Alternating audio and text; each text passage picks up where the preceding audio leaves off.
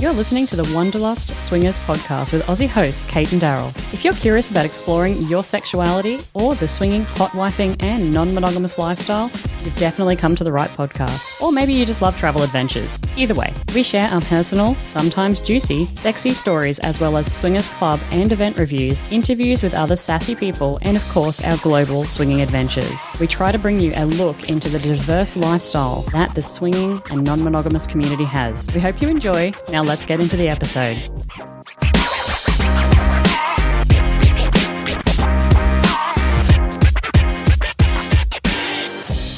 G'day guys, and welcome to episode 144 of the Wanderlust Swingers podcast. Today's episode is about Nashville swingers. Now, clubs are different all over the world, and we've been to some shady ones, fancy ones, everything in between. Honestly, Daryl and I, over the last 6 years around the world, have been to a lot of clubs. I recently had the opportunity to go to the United States for a business trip, and I spent some time in Nashville. So today's episode is all about Nashville, what we got up to, a review of the Swingers Club, some interview later with me and Andy, and finally I'm going to close out with some female glory hole lit rotica. And if you hang around, you'll find out why I'm doing some lit rotica on a glory hole. But first, what is news with us? So we kind of teased it out in a recent episode that we are moving countries again, and this was a very last-minute decision. Of course, all of our Patreon members know where we're moving to, but we're ready to kind of talk to you guys about it. So we are off to the Netherlands.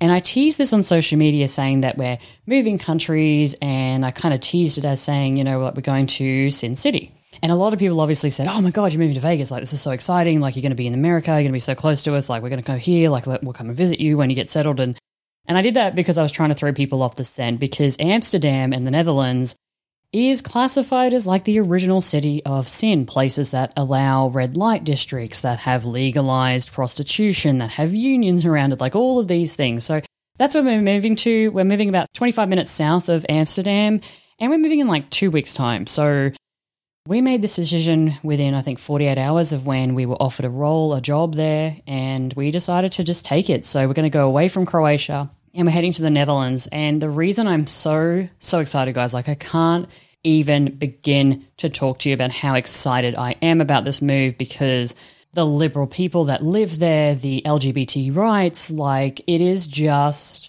amazing. And the swingers clubs and BDSM clubs and parties and everything that we're going to be able to attend in the Netherlands is just blowing my mind already. So if you've been to the Netherlands, hit us up, let us know what you thought about it, what's your favorite club, where you want us to go. We're going to try and do some YouTube videos, visit a ton of new locations, and kind of really get in amongst it. And I'm also very excited because the Netherlands actually has the contraception that I need to be injected with every 3 months. They also do STI, STD testing that doesn't cost an arm and a leg. I'm just bloody excited, guys. So that's what's up with us. We are heading to the Netherlands. So if you're a long-time listener of us, like back in the day for like Swinging Down Under days and then going to Wanderlust Swingers days, we recently heard from a new listener, and they said they were like up to episode 12 or something like that.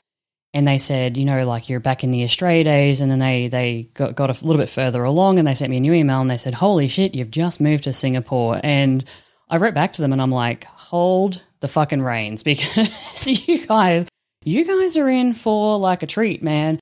I said, we've moved to Singapore. Yeah, we moved to Croatia. Now we're on our way to the Netherlands. So yeah, so if you guys have been with us for the long haul, if you're listening to this and it's another move and you're like, wow, new stuff, like thank you so much for all of the amazing support through the years. You guys are really the MVPs here. Before we get into the episode, I do have to do my cultural tidbit, and I have two today. These are not Nashville specific, they're Tennessee specific, but I thought they were too funny not to share. So here we go. First cultural tidbit.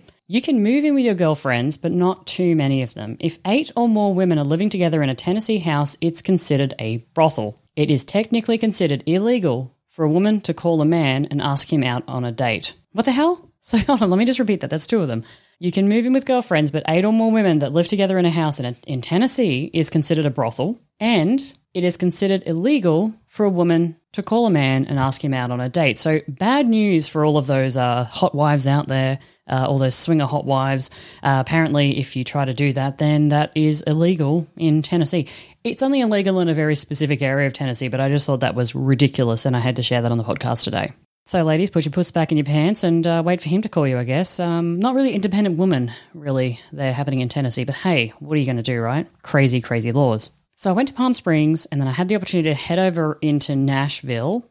And while I was there, I was kind of celebrating my birthday. I was catching up with some friends, visiting the local club, and it was just a really, really awesome weekend. And I want to use the word wholesome, which might not quite resonate with how you understand the swinging lifestyle. Like, I'm talking about sex, I'm talking about pussies and cocks and like everything else. How am I saying that's wholesome?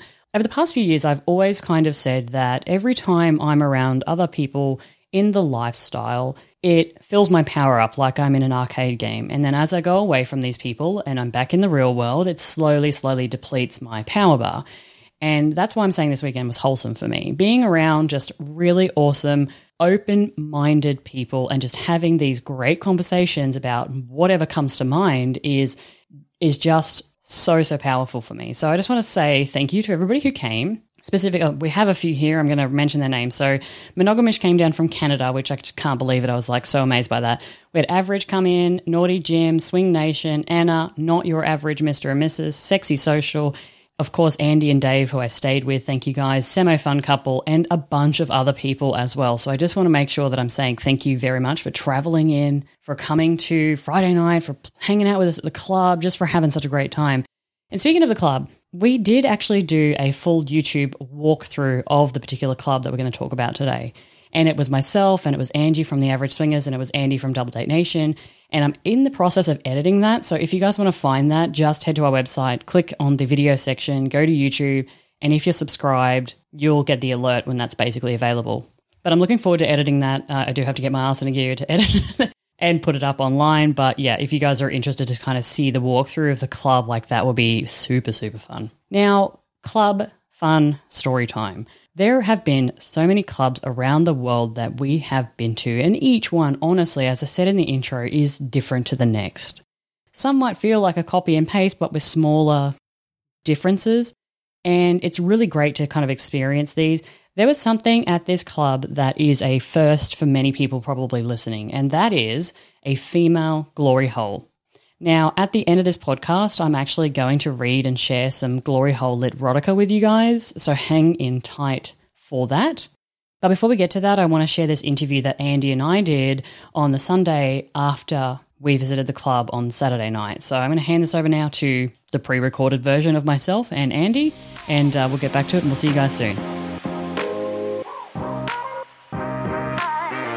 G'day guys, and welcome back to the Wanderlust Swingers podcast. I'm here today and I'm joined by my co-host, Andy from Double Date Nation. Welcome to the podcast, Andy. Thank you. But more importantly, I mean, you're important. I love you, but we all know that I flew all the way to Nashville to meet Stewie. Of course. Yeah, so he's the co-host with the mostest. But today we're actually going to talk about a new club that opened up in Nashville 3 months ago.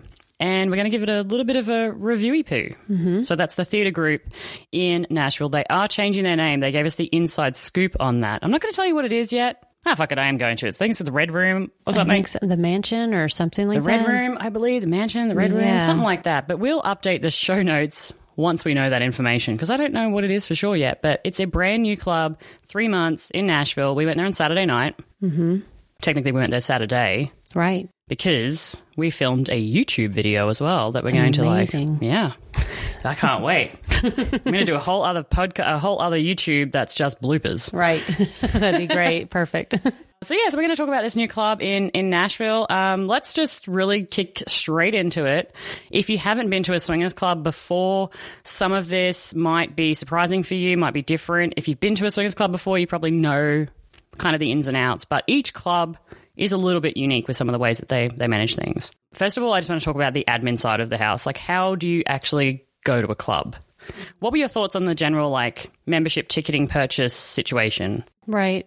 I think it was, to me, it was very similar to other clubs. You know, they had their requirements to join. You had to give a screen name and, you know, show if you were on other websites. And then in our state, in Tennessee, you have a 24-hour requirement. A 24-hour before you come, they have to have your information.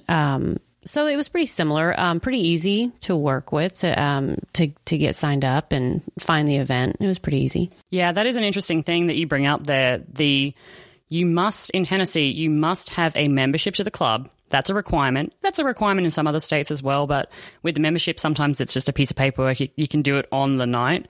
But in Tennessee, you have to go onto the website and apply more than 24 hours beforehand, because you also need to give the owners time to approve you. But that is something that I think is interesting for people to know, that you can't just kind of on a Friday night on a whim decide you're going to go, hey, honey, let's go visit a swingers club. Like, there's some pre-thought that goes into this. Right. Can't just say, I want to get freaky at the last minute. Nope. Exactly. You probably shouldn't be doing that like on a random Friday night anyway. Like, you're eating spaghetti bolognese, like, hey, let's go to a swingers club. Why not? Why not? Unless that's your jam, and then just, go for it. But that was something that I thought was different, I think, than I've experienced before, just the inability to rock up. Mm-hmm. Daryl and I used to do that all the time in Australia, especially we didn't have a heater in our house and it was cold in winter.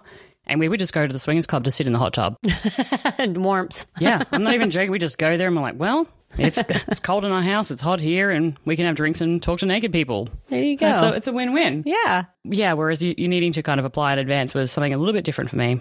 But otherwise, yeah, you're right. Like, the process is pretty similar to most other clubs. You submit your photo, you put a screen name up, and depending on how much information you want to share on your profile is up to you. You can go into a lot of detail about what you're looking for, or just leave it pretty bare, which is exactly what I did. Yeah. I was super lazy with mine. Here's a photo. My name's Kate.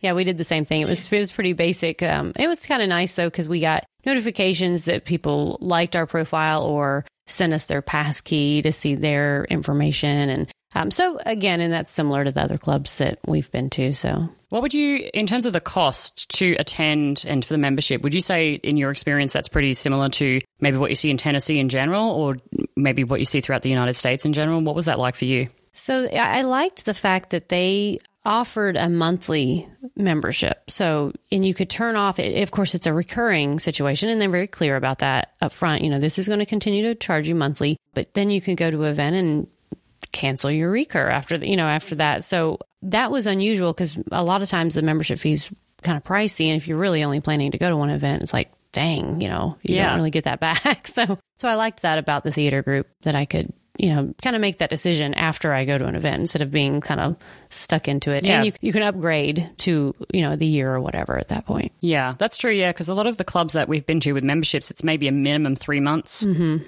And if you are only going there for one night, say you're visiting the state, it can feel like a bit of a rort. Whereas I think this one was like, $11 or $12 by off the top of my head for the month membership. So that wasn't too bad. Right. And the entry fees to the club, honestly, for me, I think it's pretty standard for the United States. Mm-hmm. It's obviously very different in Europe and Australia and Asia and stuff like that. But for the United States, I think the pricing of the actual going to the events is pretty stock standard. Yeah, I didn't really feel like it was on the low side or on the high side. I just thought it was just pretty much even keel. Mm-hmm. So that was good. Now, the venue. You've been to other clubs here in Nashville, and I haven't. So I don't know whether this is usual for a venue here in Nashville, whether it's different.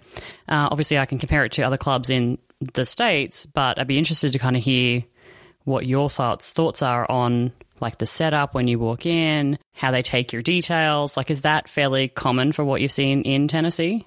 It was very similar. It was a bit newer. Like, it's in an older structure itself, but they have done a lot of work to update things. So it was easy to see things, but yet it wasn't like lights right in your face too. And the staff was very, very nice as you walk in and kind of go through your information.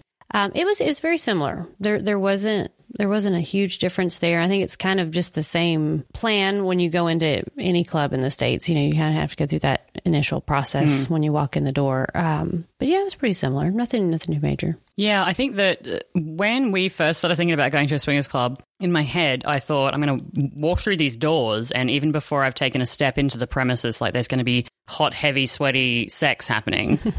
And then when you visit your first club, and there's that, I don't know, for lack of a better term, a kind of a holding bay when you first get through. So you go through the first set of doors, and that's where you would, talk about the details of the membership. They check your details, make sure you have the tickets already purchased.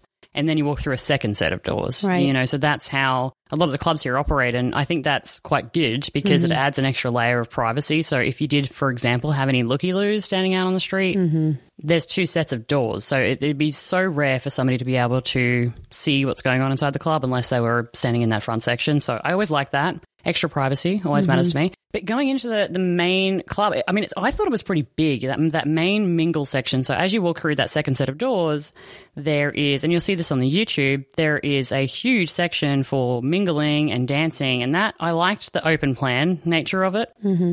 I thought that was really good. And they had the couches off to the sides and stuff like that and the dance floor in the middle. Is the VIP thing kind of new for Nashville? Has that been done before? It has. So Minaj, the club that's kind of was Nashville's staple club for 25, 30 years, did have a VIP section, and it always seemed to be in use. So I think that's popular. It's kind of the bird's eye view, the ultimate people watching location, and it's kind of a centralized location for your group to easily come and go. It's close to the restrooms, it's close to the DJ, and so I think that's a cool idea, especially if you have a birthday party or an event, so you can not worry about trying to hone in on tables and save everything. Yeah. And the tables and chairs thing, for me, when I think about the clubs I've visited overseas, to have tables and chairs near the dance floor for me is a little bit weird. It's generally not something, we definitely don't see it in clubs in Australia, but that's probably a space thing because our clubs are significantly smaller because so is our population.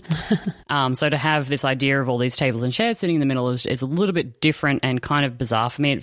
Sometimes it feels out of place. And this is not just for the theatre group. That's something I see in many, many clubs around America. So when you walk in and you see this huge space and, beautiful couches kind of lining either side for that more VIP experience, but the tables and chairs, does that just go common for you, or is that something where you're like, oh, that's different? So I've always had this strange, this take on it, because when I'm out there dancing and you have people that get there early and they have their spot and they're sitting at their little table and chairs and they really don't move from that, you kind of feel like, like you're in you're a specimen being watched. So it's like an animal in a zoo. Yeah, it's a little close for that. Like you have an audience that you can just reach out and touch.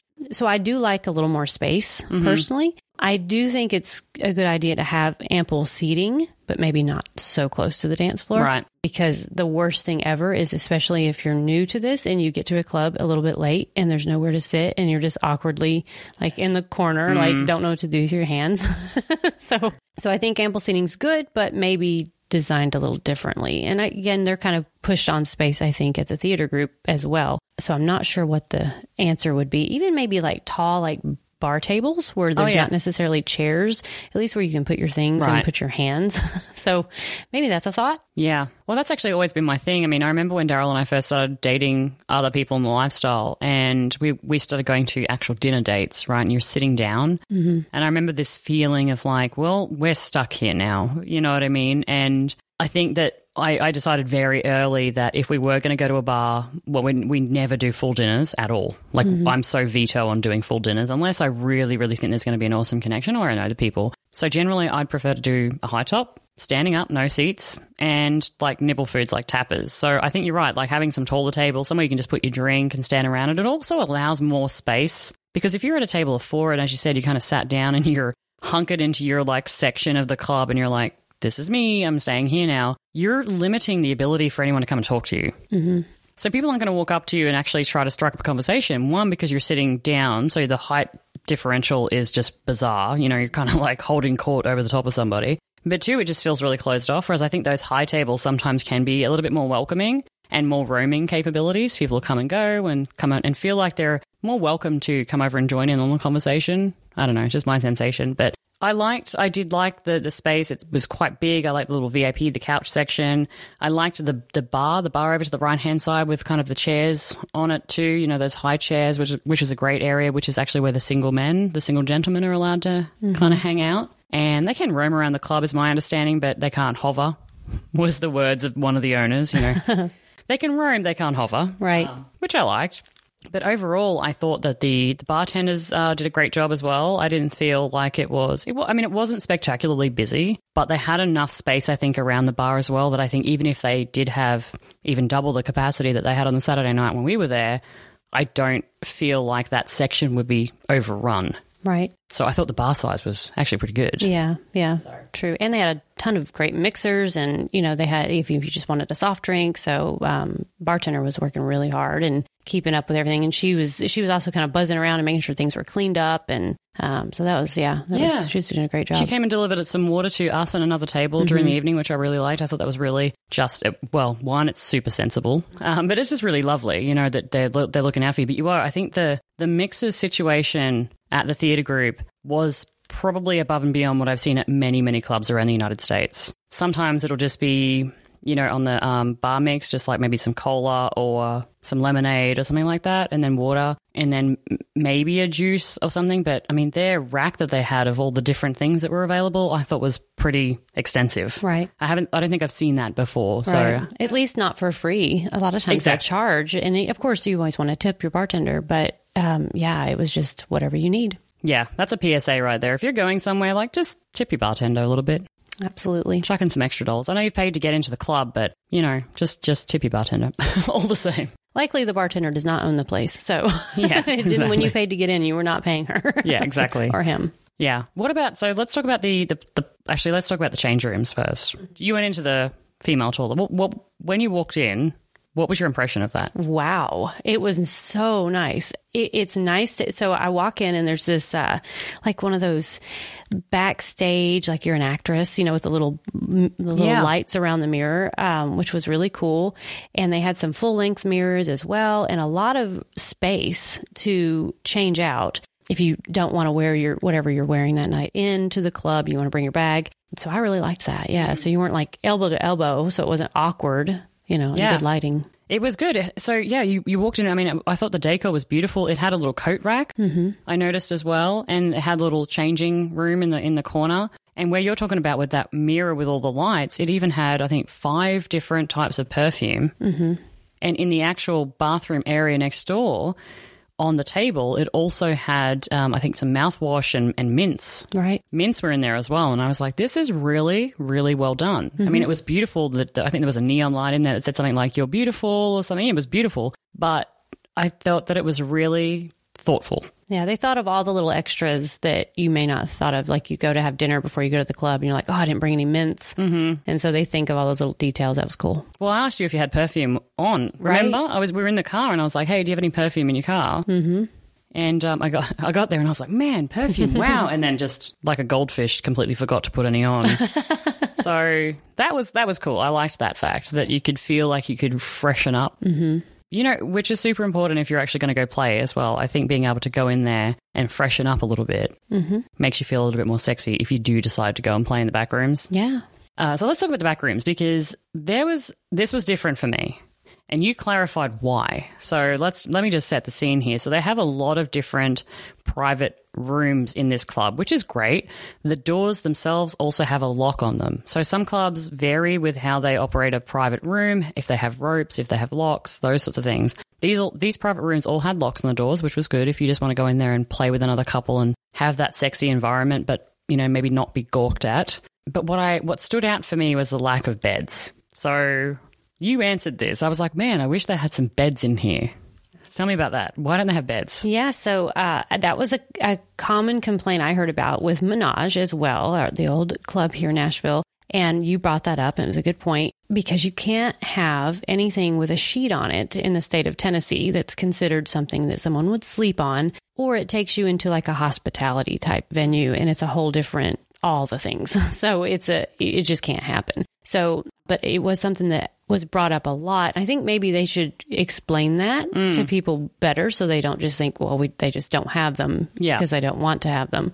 So that's a requirement. Yeah, which blew my mind, the fact that it takes it into this almost like hotel-like situation. But what I did enjoy was the fact that the couches that they had in those rooms, they weren't a futon, but I guess they were kind of futon-esque in that you could flip the back down and create maybe a half single bed or a single bed sized thing that you can play on. So whilst they can't have beds, I think they did really well with their choice of furniture that went into some of these rooms because it was bed-like as far as I guess they can be without breaking into the law, right? Right. So that was really good. They had, I think, ample playrooms. Now, they did have a couple of really large couches. And actually, I think Jay was holding court on one of the couches for a while, showing everybody his dick for a bit. No, I don't believe that for a second. You didn't actually go back there when that was happening, did you? I did not, no. Let me just tell you, that's story time. Half the group disappeared, and they went into the back playrooms. And I was walking around, like, just checking on people and seeing what was going on. And I opened the door to the playroom, which it goes from the dance floor and the DJ booth to the playroom area, and there's this huge L-shaped couch. And there's Jay with his pants around his ankles and his dick out, and about, 12 people sitting in front of him staring at his dick. Of course, in the open playroom area. And what it was Jay explaining how his penis pump works, I guess. But it was just Jay. It was Jay's demonstration. So funny. But I did like some of those big couches because for me, sometimes moving from the dance floor to the playrooms directly can feel funny. And I think that big L-shaped couch there by the door felt like a good way to get a little bit sexier, get a little bit closer, a little bit touchy-feely without walking straight into a bed. Right, true. So I thought that was a nice little, I guess, warm-up, kind of lube-up situation happening in there where you can go in and not feel like, okay, now we've got to go from dancing straight into fucking. Like there was that transition. There's no gray area. It's black or white, you know. The nice thing, too, about having a large couch area is unlike kind of what we were saying about people that hang out and mingle out around the dance floor where it may be better to stand, the sitting option in the back is actually a little more comfortable because especially if you're watching, you feel a bit creepy, or I do, if I'm just standing, staring. It's like, okay. So if you sit down, you feel a little more included, and maybe you can sit a little closer to whoever you're with, or, it's a little different feel than just standing and gawking, so to speak. So that's true. Or sitting on a dining room type chair. Right. Watching. For some reason, the chair matters for me. Yeah. Like a lounge chair, I feel less sleazy and creepy.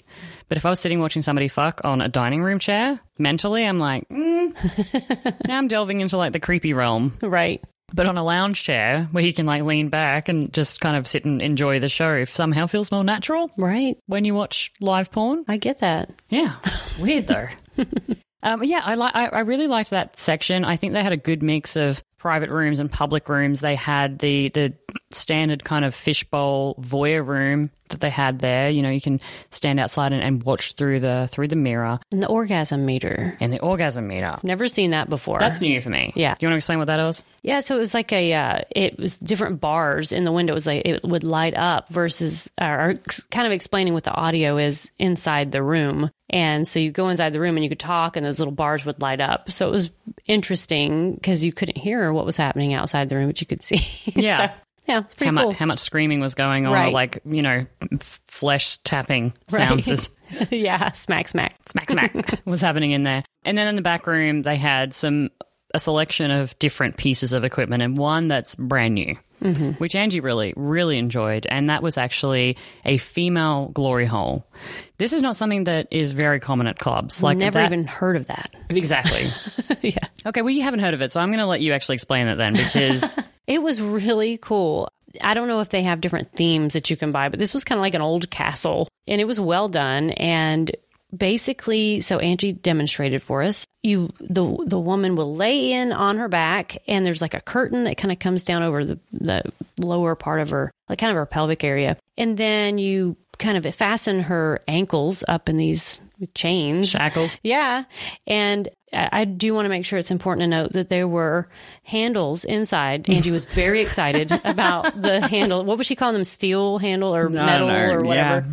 Yeah. She was like, they're not even plastic. They're substantial. Like, they're quality ones. Yeah. And then, whoever you're playing with, you're not able to see them. And so it's very unique. This was a first for me. I was pretty excited about it. Angie was excited about it as well. Yeah. Not a lot of people, I won't say that, but some people really enjoy not knowing. That is definitely a kink for a lot of people, just that I don't know who's touching me. I don't know who's, doing. And you can obviously stipulate if you're with a group and you have 5 people that you're with, you could easily stipulate like I'm consenting and I'm okay and I feel comfortable for any of you 5. And of course, if some random person walked in the room, they're not going to randomly walk up and like touch you, of course. But right.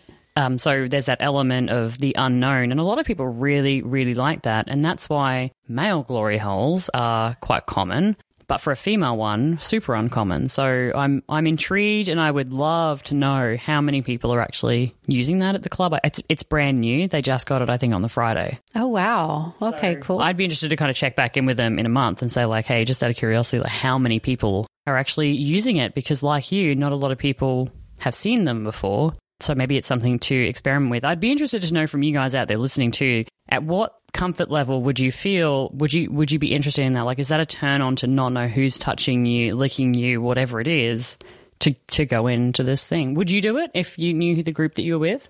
Yeah, I would. If I knew the group, for sure. I think it would be kind of sexy. Mm-hmm. Yeah, I'd definitely try it. I do have to say it's interesting how the female glory hole is so much more elaborate than a male glory hole, which is just a hole. Just a hole in the wall. Yeah. That's the KISS principle right there. Keep it simple, stupid. It's a hole. You've got a dick. Put your dick in the hole. Right. Done. So the company that sells male glory holes went out of business compared to the... Yeah. I'm kidding. The very elaborate castle. Right. Here's a hole. Here's a castle.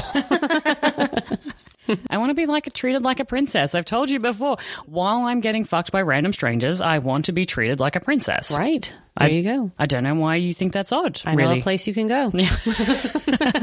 Exactly.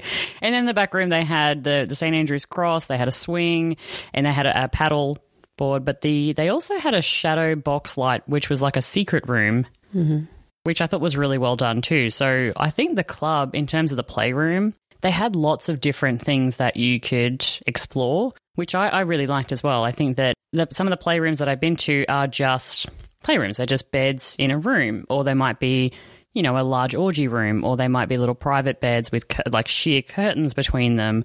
So you've got the sound and the sights, but not necessarily directly there and stuff. Whereas I thought that they've tried to include all facets of people in non-monogamy and sex positivity. If you are a little bit more kinkier, if you do like that voyeur or the exhibition side, I thought they did well with what they had. Mm-hmm.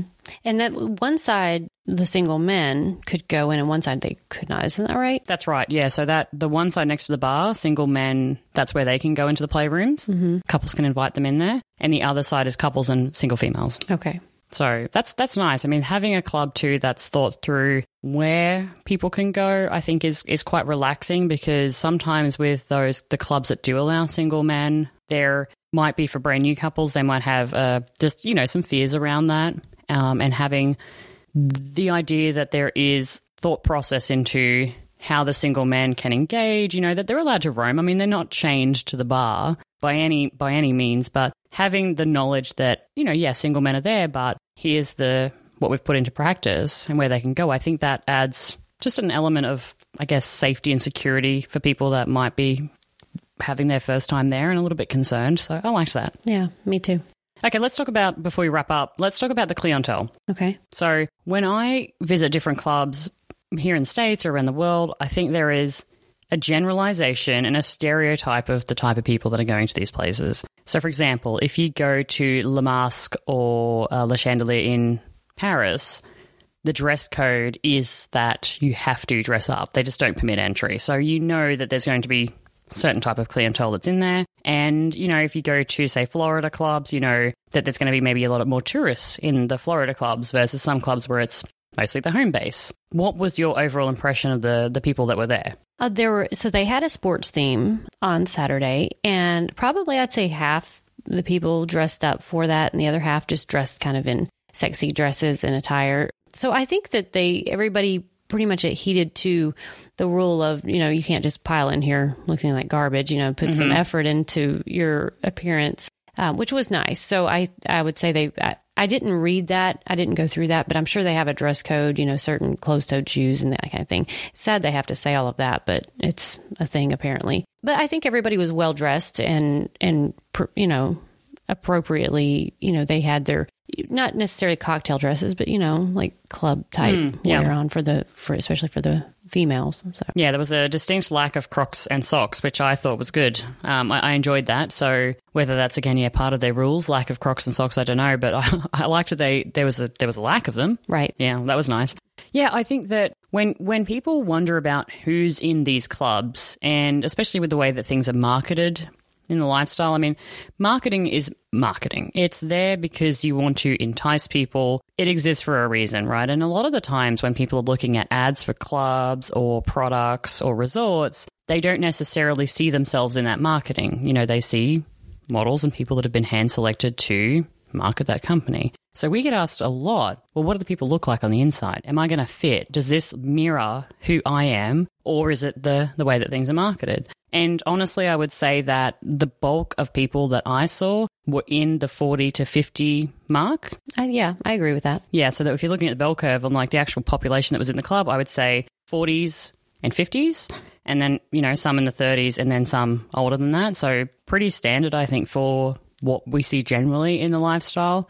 And yeah, I just think that people were in there just having a good time. I will say that I didn't see as much mingling with other groups, you know, in terms of like what you said before, like there was pockets of groups, and I didn't see a lot of intermingling between either those groups, or if you had a couple come in, because I was watching a few couples that came in and they just sat at the chairs and they just sat there all night, you know, and whether that was their first time or not. But I didn't see a lot of that kind of mingling that I would have liked to have just seen, because it makes me happy when people are making connections, and that's all lovely. But I mean, there's nothing the club can do about that. Yeah, except, not really. Except force people to get up and... The DJ announces, get away from your table and fellowship with somebody else. Exactly. Exactly. So yeah, that was kind of the clientele. But what I will say, areas for improvement for me, speaking about the DJ, was definitely the DJ. I think for when I visit clubs, there are certain areas of the clubs where there is a lot of responsibility, and that is generally the bartender section, making sure that people get their drinks on time, they get them in a timely fashion, that they're cheerful, you know, kind of keeping that upbeat momentum going. And the DJ is the beating heart of a club for me. It really is, yeah. And I thought that whilst the DJ does take requests, I really felt that when you have an empty dance floor, the DJ needs to make some amendments to the playlist, you know, change things up a little bit. And I really think that overall, if I was to look at the space, look at the evening, look at how people, you know, half the people were in dress, there were moments when the dance floor was full and then it dissipated again. Right. You know, and I think that you need to take a look at what's happening there, get a feel for the crowd, and then kind of play to that. And I really felt like the DJ really did let the club down that night. Mm-hmm. I don't know. Yeah, I agree. You know, like you said, it's the beating heart, it's the lifeline of the vibe of the entire night, it's the energy. And when you play a great song and everybody goes out and they're excited and there's so many people on the dance floor, that's when, in my opinion, the DJ reads the room and says, okay, we need to keep this energy up, so you don't throw a slow song next, you know, where everybody's like, you know, oh man, you know. So I do think that's important. It's not an easy job to be a DJ. It's a lot of work, especially when people are coming at you with requests left and right, but you can't always get to request. And sometimes you look at the song and you go, oh, that's not, you know, you like it, but the other people in here, I can guarantee you will not. So, you know, maybe a sign or just stating, you know, I try to get to requests, but I can't get to them all. Yeah. And then just keeping that vibe up. It's super important, because that's your energy. It is your energy. And I think that it also is the lubrication to heading back in the back rooms as well. Yep. Because body language, feeling that sensuality or lack thereof between the person that you might be interested in, most of the time it's starting with a mingle, having some flirting, you know, some drinks, and then dancing. And that's when you start to really get a feel for, is this person sensual? Am I interested in them? How do they dance? Like, body language is such a big thing. And so that is why it's just such a critical part of it, because really as a DJ, you're helping to get people laid. Like, if you don't do a good job, ain't nobody getting fucking laid. So like that's a lot of weight on your shoulders. Right. I love what you called it earlier, the foreplay. It is, yeah. Yeah. It is. It's the foreplay, because I mean, there's so many times when I've been out on a dance floor with a guy that I liked and we just didn't have that body chemistry. And we didn't play, you know, and there's been times when I've maybe been, I don't know, on the fence, and then you get that feeling and you're dancing and it's just flowing and you're having a good time and it's sexy. Mm-hmm. And you know, it gets sexier and sexier as the night progresses for me as well. Like, you might start out with some of those party beats, get people, like you said, energetic. Mm-hmm. And then you got to start really getting into that, like, okay, it's time to fuck music. Like, you need to, you know, there needs to be almost like this progression, I think, for how the evening goes. But yeah, I mean, he took requests, you know, he tried his best. But for me, that was like, if I was to be picky about something that I thought didn't go well, that would be my number one. Right. And I did hear that a lot from others. You know, I think that was kind of the general consensus. Theme. Yeah.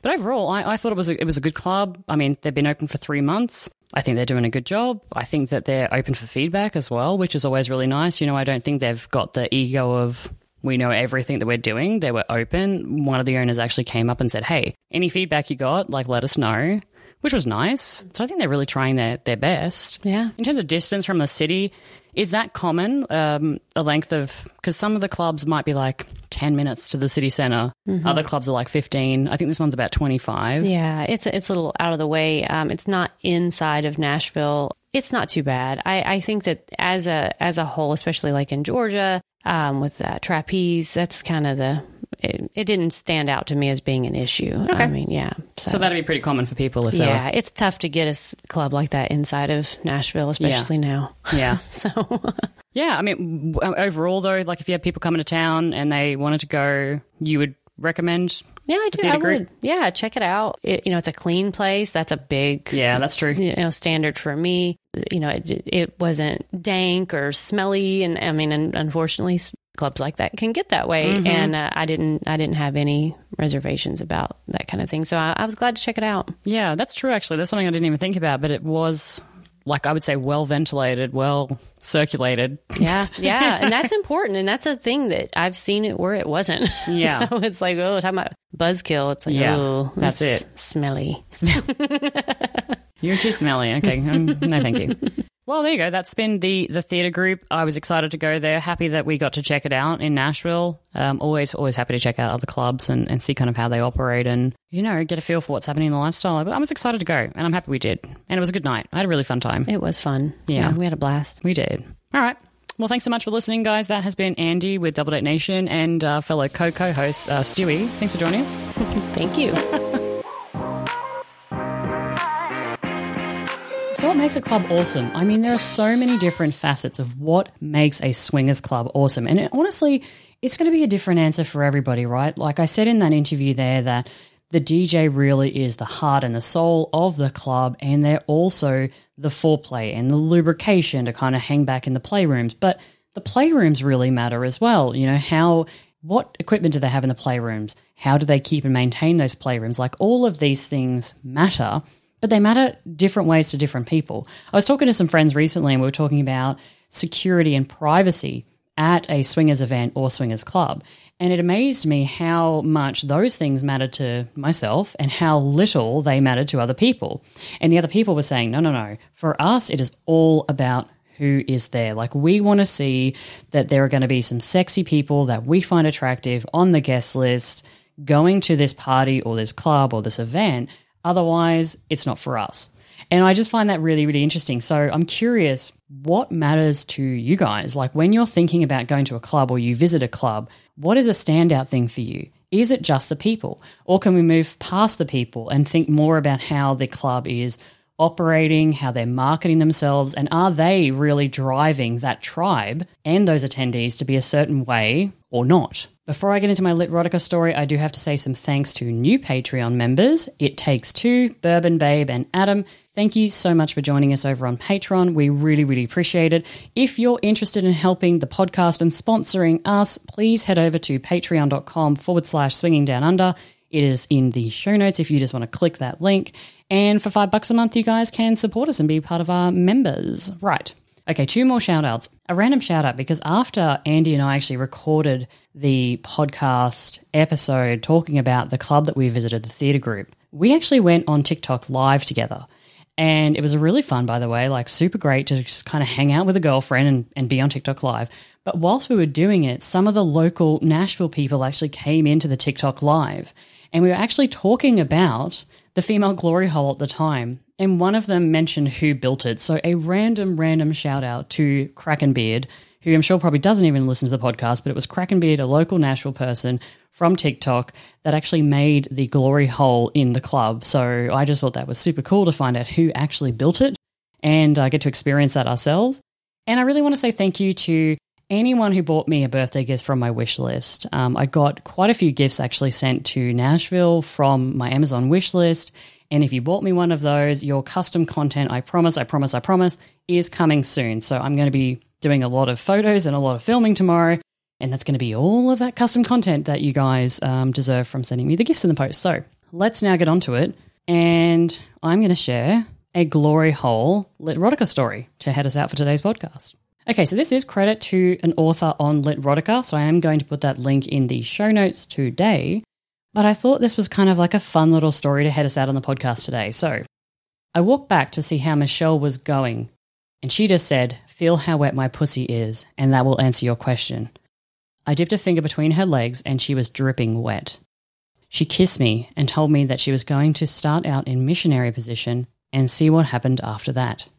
I walked her over to the cubicle and she laid down, sliding her bottom half through the open, large, cut-out hole in the wall and adjusting the height of the table so that her legs rested comfortably on the floor. Richard had thought of everything. Michelle asked me to wait with her until the first man approached her. From behind the wall, I heard Richard say, "All right, gentlemen, please have a wonderful evening and please respect our ladies who have generously agreed to entertain us tonight." I heard the mumbling of men talking about which woman they wanted to start with. It was only a moment before Michelle told me someone was touching her legs. My heart was beating faster. She informed me that he was now eating her pussy and her breathing got heavier and heavier until she began to moan softly. She grabbed my hand tightly when she told me he had started to fuck her. I watched as her tits started to bounce as a stranger was now using my wife's pussy. I told Michelle, "I need to see this, dear. I'll be back," and I gave her a light kiss on the lips. She then told me, "Ken, please don't fuck any of the other women." I smiled and reassured her, "You are the only one for me, dear. This cock is yours." I left the cubicle and entered the main room to see 4 guys lined up to fuck my wife. I didn't know the protocol, but it seemed like they would fuck a woman for about 5 minutes and then let another guy have a turn. Apparently, it was so they could each fuck each woman and the woman could fuck each guy. My wife was going to fuck and suck 20 cocks tonight, a thought that made my dick get hard immediately. Over the next hour, I watched man after man stick their dick into my wife's eager pussy. Old men, young men, fat guys, thin guys, along with Brad and the VP of my wife's company, all taking turns using her with different sized dicks. So there you go, guys. That's a little bit of a glory hole Literotica story.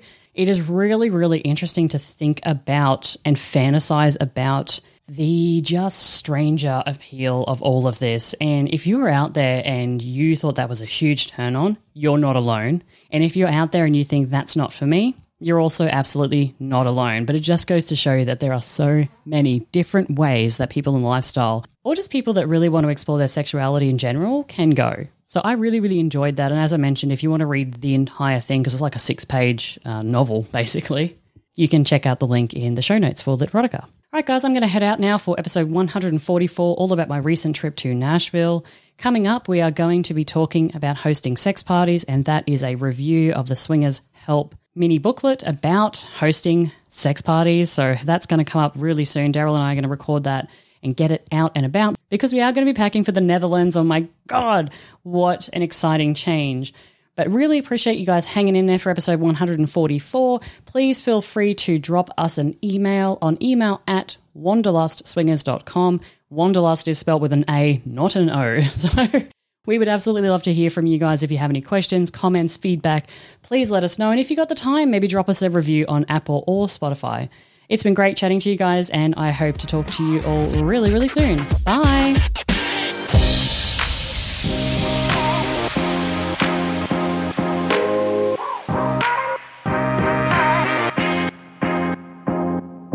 You put it right up to your mouth. I sit pretty close. You'll hear it you'll hear yourself. But you project better. I have no projection, so I have to Yeah, but I mean, sometimes with the way that they work, if you're, depending on the kind of mic, if you're too close, too far away, if I project, I might end up on your track. That's true. This is a setup there. You have to be close so it doesn't pick each other up. Okay. Because that's what we were doing. Because How do you he's breathe loud. then? Because like, mics I feel like you're going to be like... We're just doing an ASMR track now. Oh, we should do that. That's what they're doing on the live last night. They were doing ASMR? Well, I mean, they were eating the fucking pretzels and stuff. How to be repulsive. Okay. It's Andy from Double Date Nation. Okay. Yeah.